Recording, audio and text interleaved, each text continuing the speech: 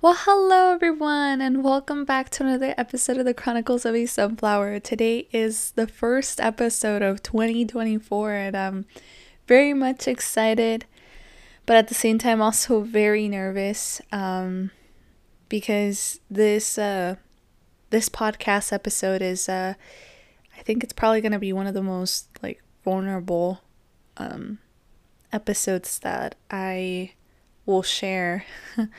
As you can tell, I'm like a little bit nervous just because yeah, it's gonna have to deal about how I found out that my brother was diagnosed with leukemia, and how he had to go to Mexico, and eventually he passed away before we could arrive to the hospital. And so, his it's going to be 16 years this Sunday since he passed away. And for many of you that don't know, I had an older brother. His name was Fide, and he was by far the most amazing human being that ever walked this planet. Um, he's the reason why I love sunflowers, why I love yellow. My whole existence revolves around the legacy that my brother left behind. And so because his death anniversary is coming up this Sunday, wanted to I wanted to challenge myself to discuss about this particular time in my life that was very hard at age 8, and how I'm still kind of learning how to overcome that death of my brother, because I feel like every time we come around this time of my life, like it's still very heavy and very hard for me.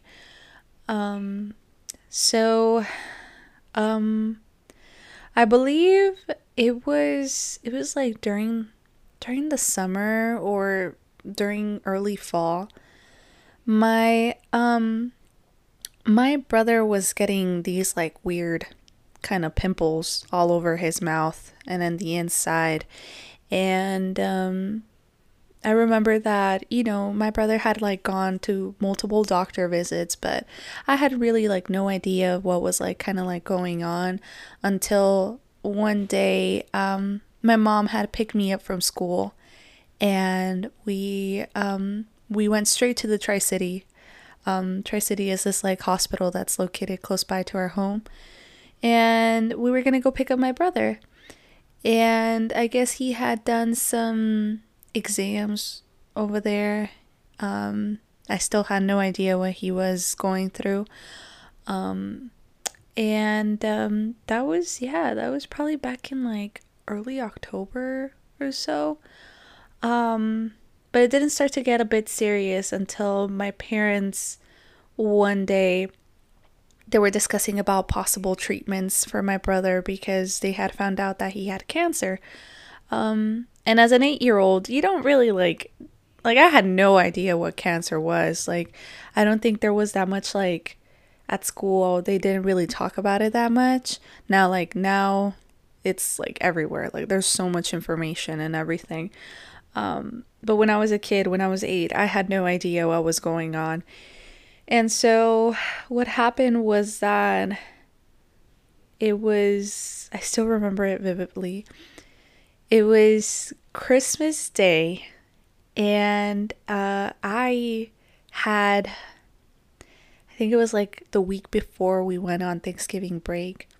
Our teacher had made us, Miss Carsey. Yeah, that was her name. Miss Carsey made us she made us do this project, this like Christmas project, where we would get a sock and we would fill it up with a bunch of like little rocks, and then we would build like a little I think it was like a little hat, draw a little face, and make a little like scarf for it. It was like a red scarf. Yeah, I think so. And yeah, it was so beautiful. I remember Miss Carsey said, so this little like snowman, give it to somebody that really needs it. this Christmas, this holiday, and dedicate that like gift to them. And so I remember that I wrapped it. I wrapped it in this like red like wrapping paper, and I was like, I'm gonna give this to my brother. And so Christmas Day came, and we were all opening presents. I remember that my brother, he was such a big, big, big, big person on like, recording everything. And he recorded this last Christmas that we had together in the other house that we used to live closer to downtown Vista. And he was so happy, and we were all very happy because it was the last Christmas we were gonna have together. And I feel like if now that I'm like older, if my brother would have been diagnosed with leukemia now that I was like 24, I would have done a lot more. I mean, I know that like that I think I still have it. I'm gonna try to see if I can find it, but yeah, I would have definitely done a lot more than just got him like some stuff from like Burlington or Walmart, and then the little sock snowman.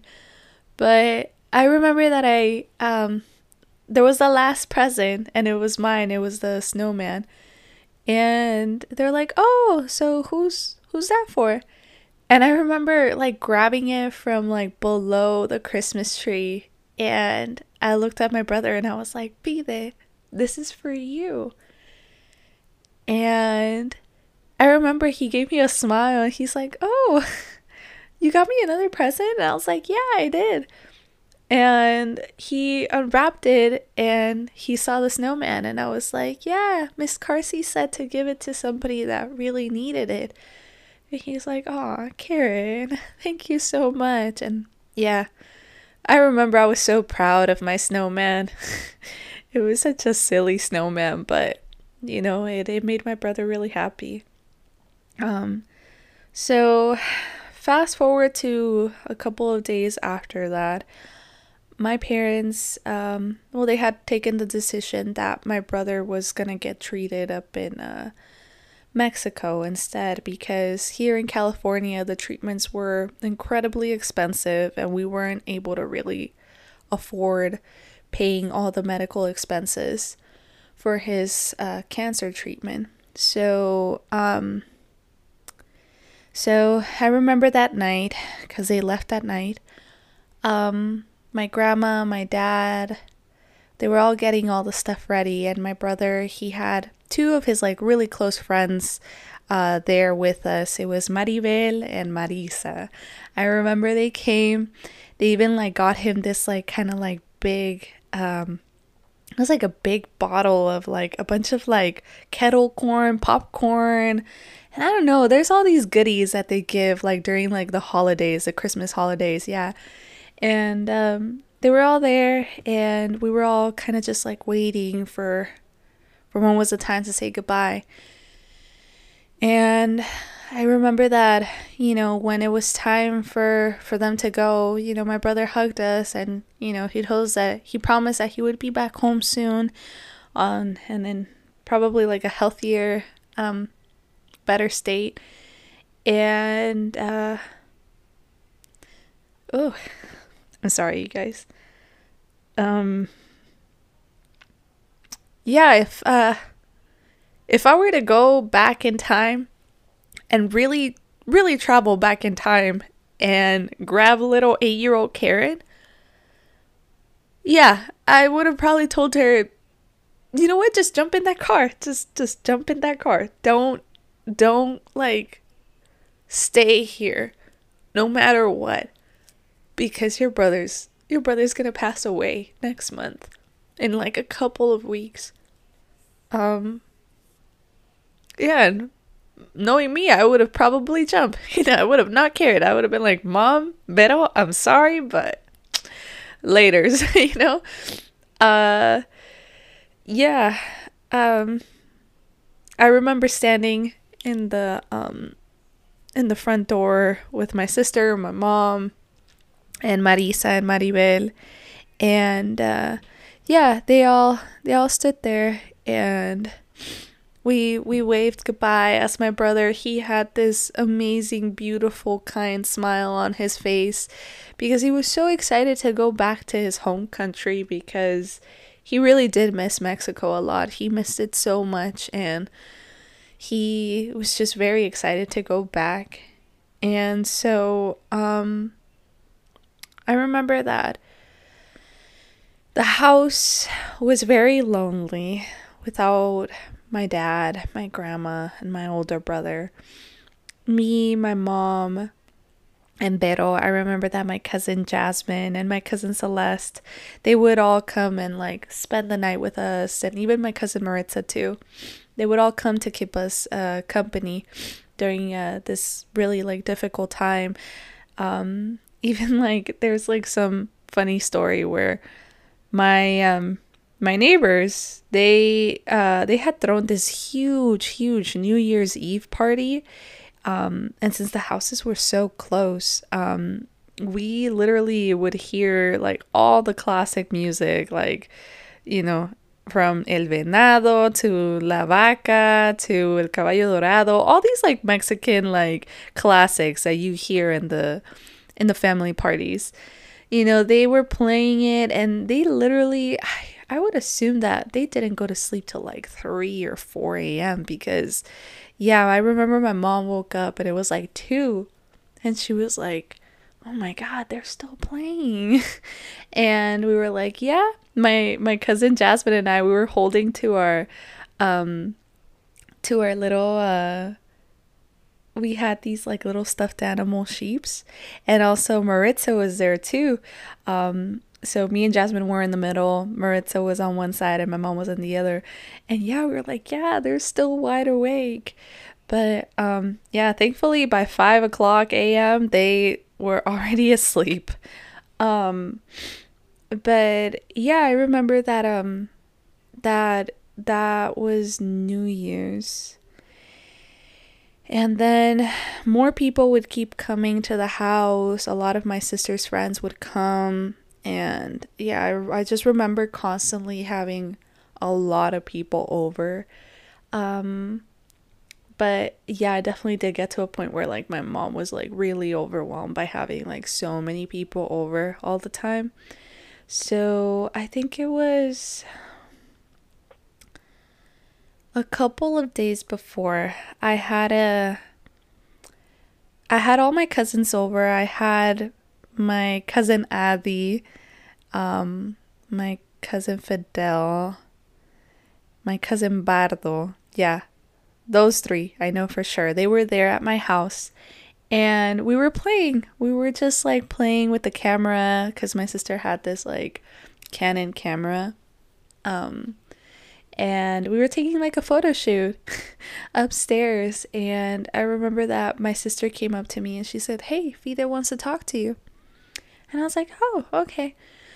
So, I grabbed the phone and I told him, "Hey, Fide, like, how are you?" And he was like, "Oh, I'm doing good, Karen. I'm just here in the hospital, but how are you?" And I was like, "Oh, I'm good. I'm just here playing with the cousins with the camera." And they're like, "Oh," he's like, "Really?" And I'm like, "Yeah, they're really having fun. Like, I'm their model."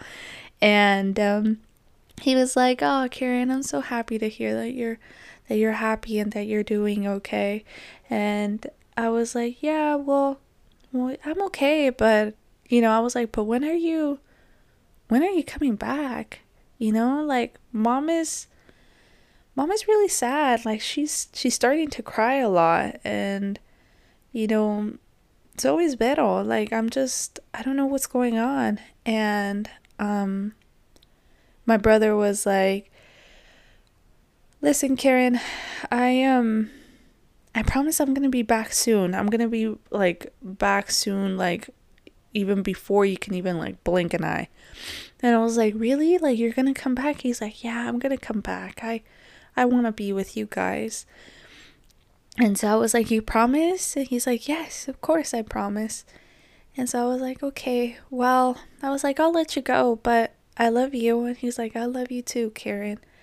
And that turned out to be the last conversation I ever had with my brother, because a couple of days after that, my brother started getting really severely ill. He had to be rushed into the hospital, and the doctor had told my dad that, either my brother would get a chemotherapy, but there were high chances that he wasn't going to make it on the first try.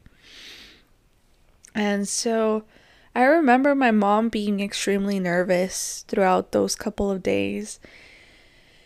And one night, I remember that it was me, my mom, Jasmine, and my cousin Celeste, and Vero. We had gone, me and Jasmine and my mom, we had gone to sleep early. And we were just, we were asleep. And all of a sudden, this, like, our light turned on. Like, it just turned on automatically, which is something that till this day I find super rare and strange, because my mom says that, she woke up, and I also remember seeing the light turned on, and she went and she thought that, like, my sister had, like, come to, like, tell her something about my brother. But it turns out that my sister and my cousin Celeste were in the room and on the computer, and they hadn't gone, like, at all to go turn on the light.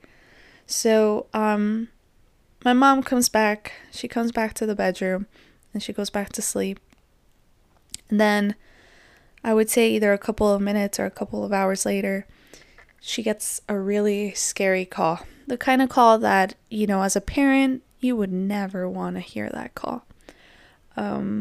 It was my dad, and he had told my mom that my brother was really, really bad, and that we had to rush to the airport and try to get here as fast as we could, because there was just a possibility that my brother wasn't going to be able to make it.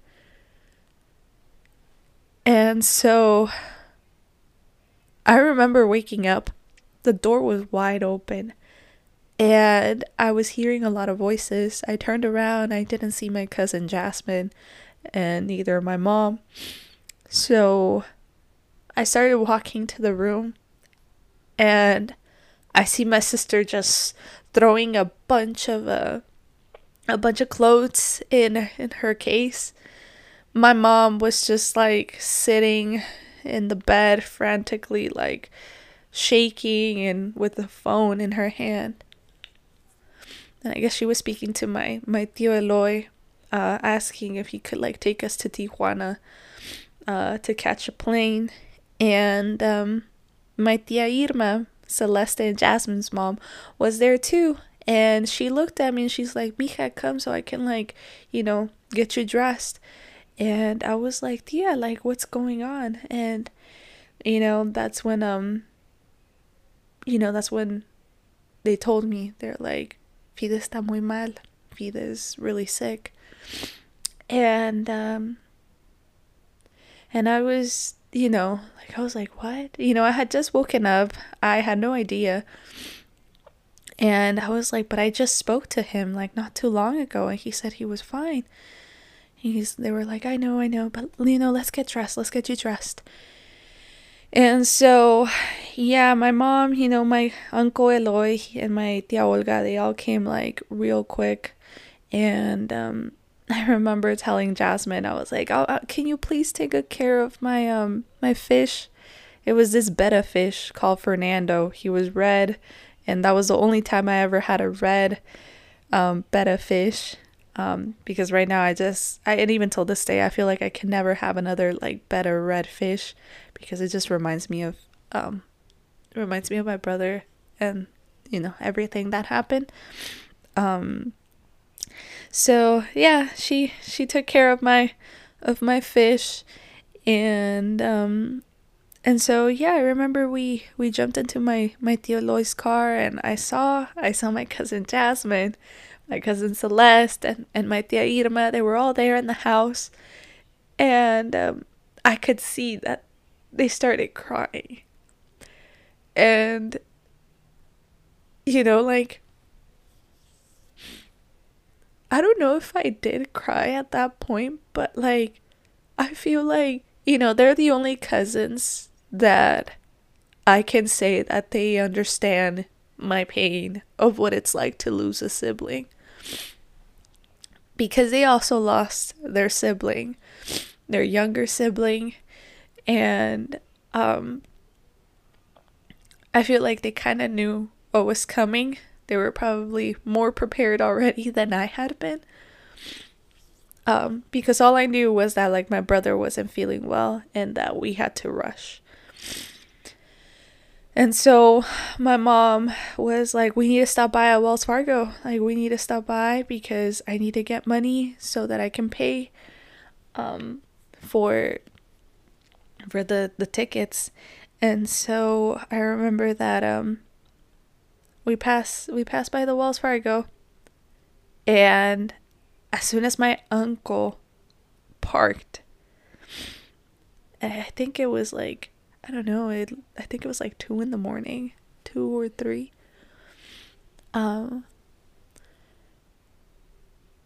My dad called my tío Eloy, and I remember everybody froze, and my tío said, "Oh, it's Javier." And he picked up, and it was the shortest conversation they could have ever had. And all you could hear was my tío said, "Okay, no worries. I'll let them know." He hanged up, and I remember my tío like dropped his gaze. I started shaking. Vero started shaking. And my mom just started frantically yelling at my uncle, like, what had my dad told her? And, my aunt too was like, what happened? And then my mom was like, please tell me that my son is still alive. Please tell me that he's still alive. My tío turned around, looked at my mom, and said, I'm really sorry, Lupe, but your son is no longer here anymore.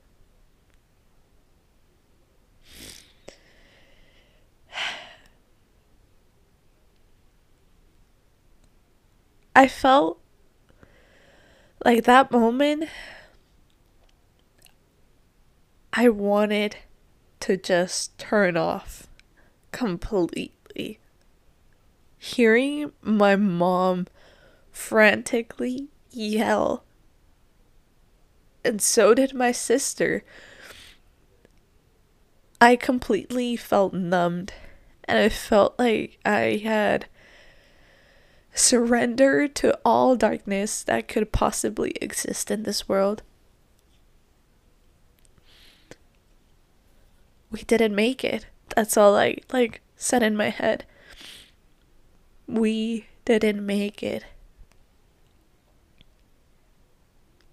He left. And I know he wanted to see us.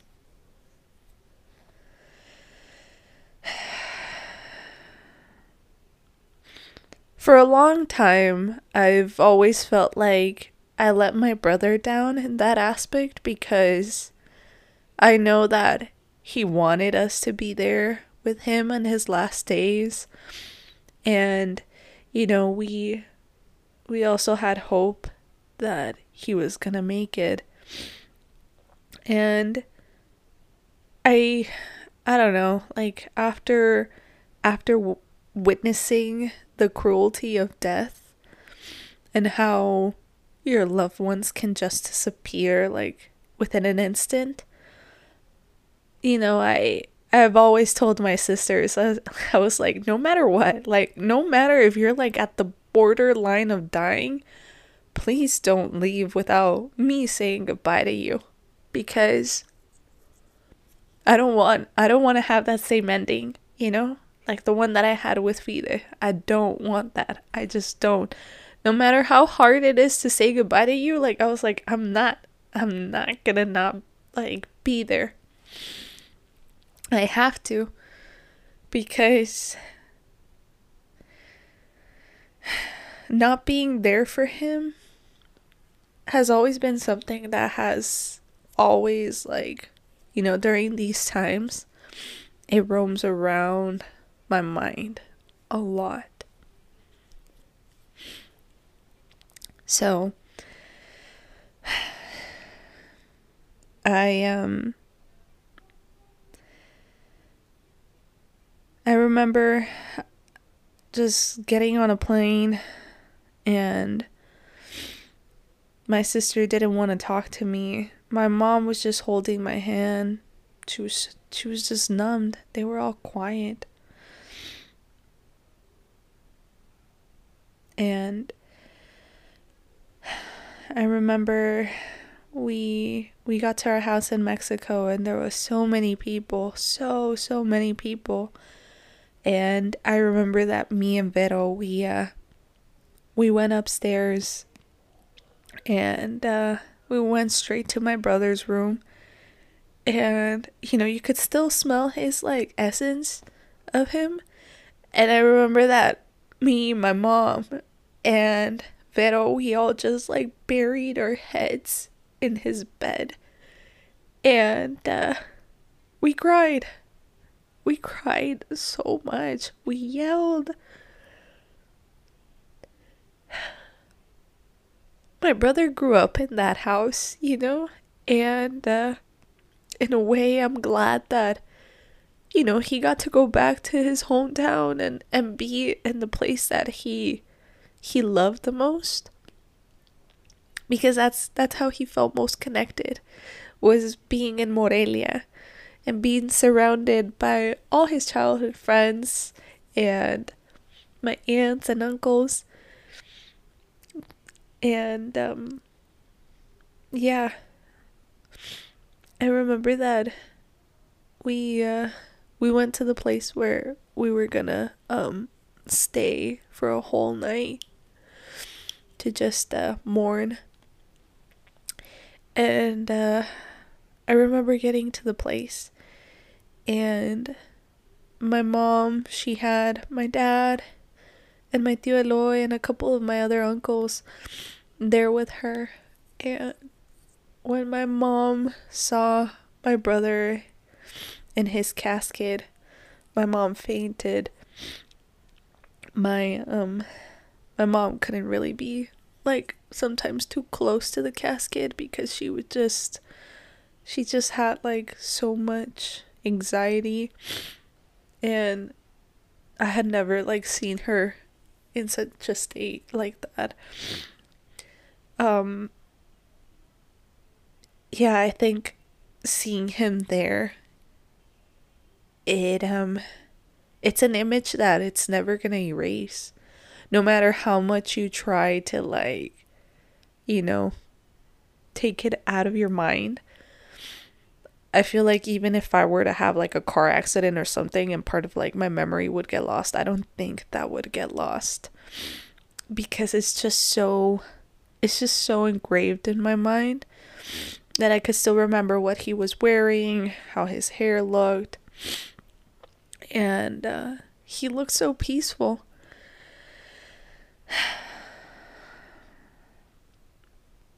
But it's sad. I I feel like, thanks to my family, my mom's side of the family, my dad's side of the family, our friends from Mexico who are practically like family, it it felt so nice that when some of my mom's friends were taking care of me, making sure I ate, because I was really sad.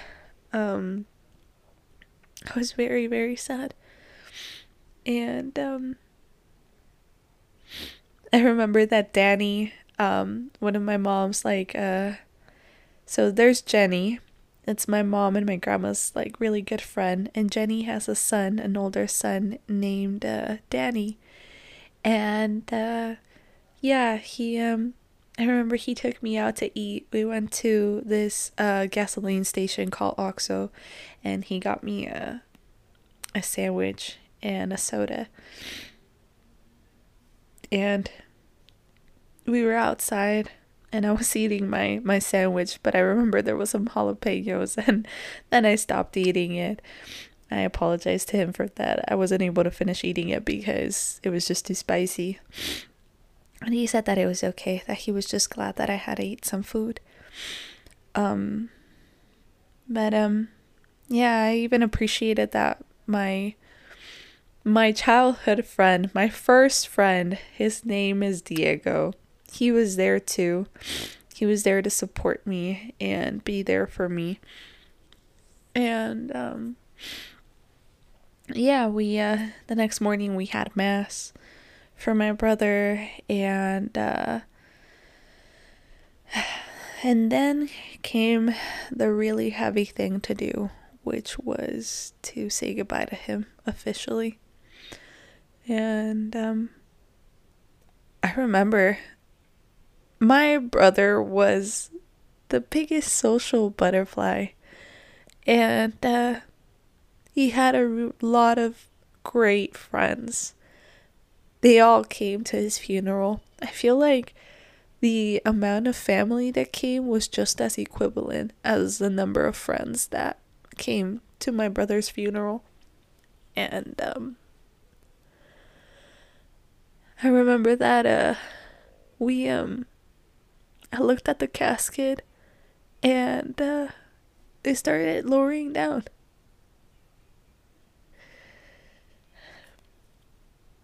And that was really hard. It was really hard to try to even put it into words. And it kept being lower down to the point that like they started putting dirt. And I remember that my mom said, "Okay, we need to get out of here." She's like, "I can't see this anymore." And so we left, and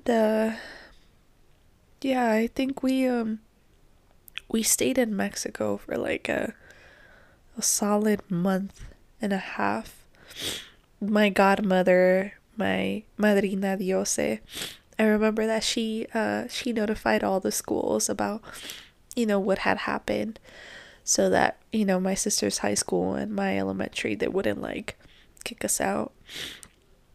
And yeah, it was tough, you guys. I it's moments like these where I wish my brother's grave was so close to where I am, so that every year I could go, like, just like lay there and like get him his sunflowers, read him a poem, anything.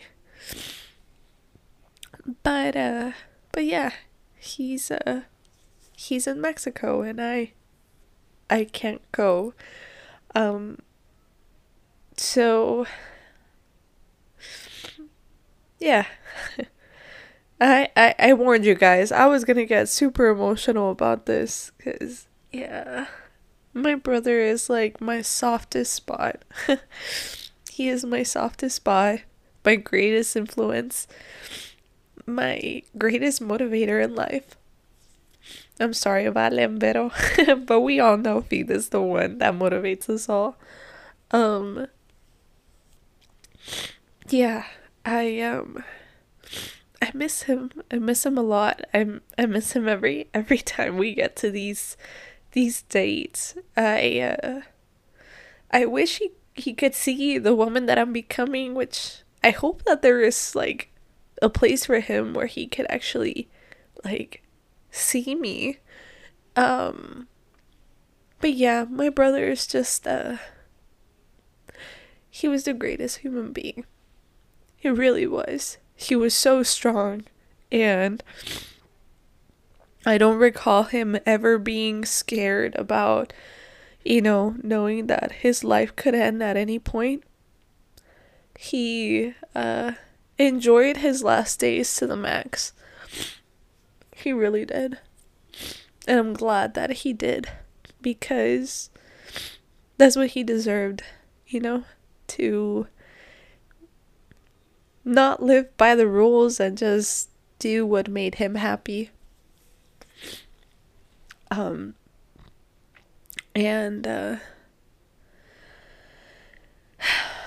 that's why I admire him so much, and I will continue to lead by his example as much as I can, because there will never be another Fide. There was only one, and that was him. And I adore him. I adore him so much. I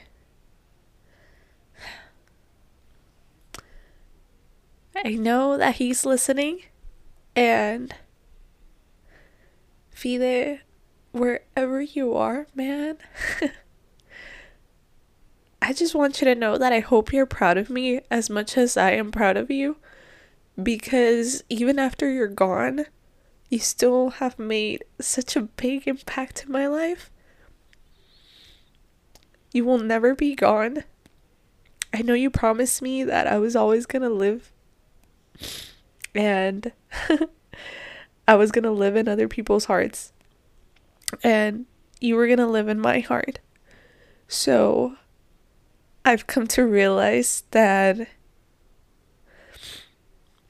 while I'm alive, your presence will be here with me, because you knew all along that I was gonna be the person that was gonna keep your soul alive in my parents' life and in our sisters' lives.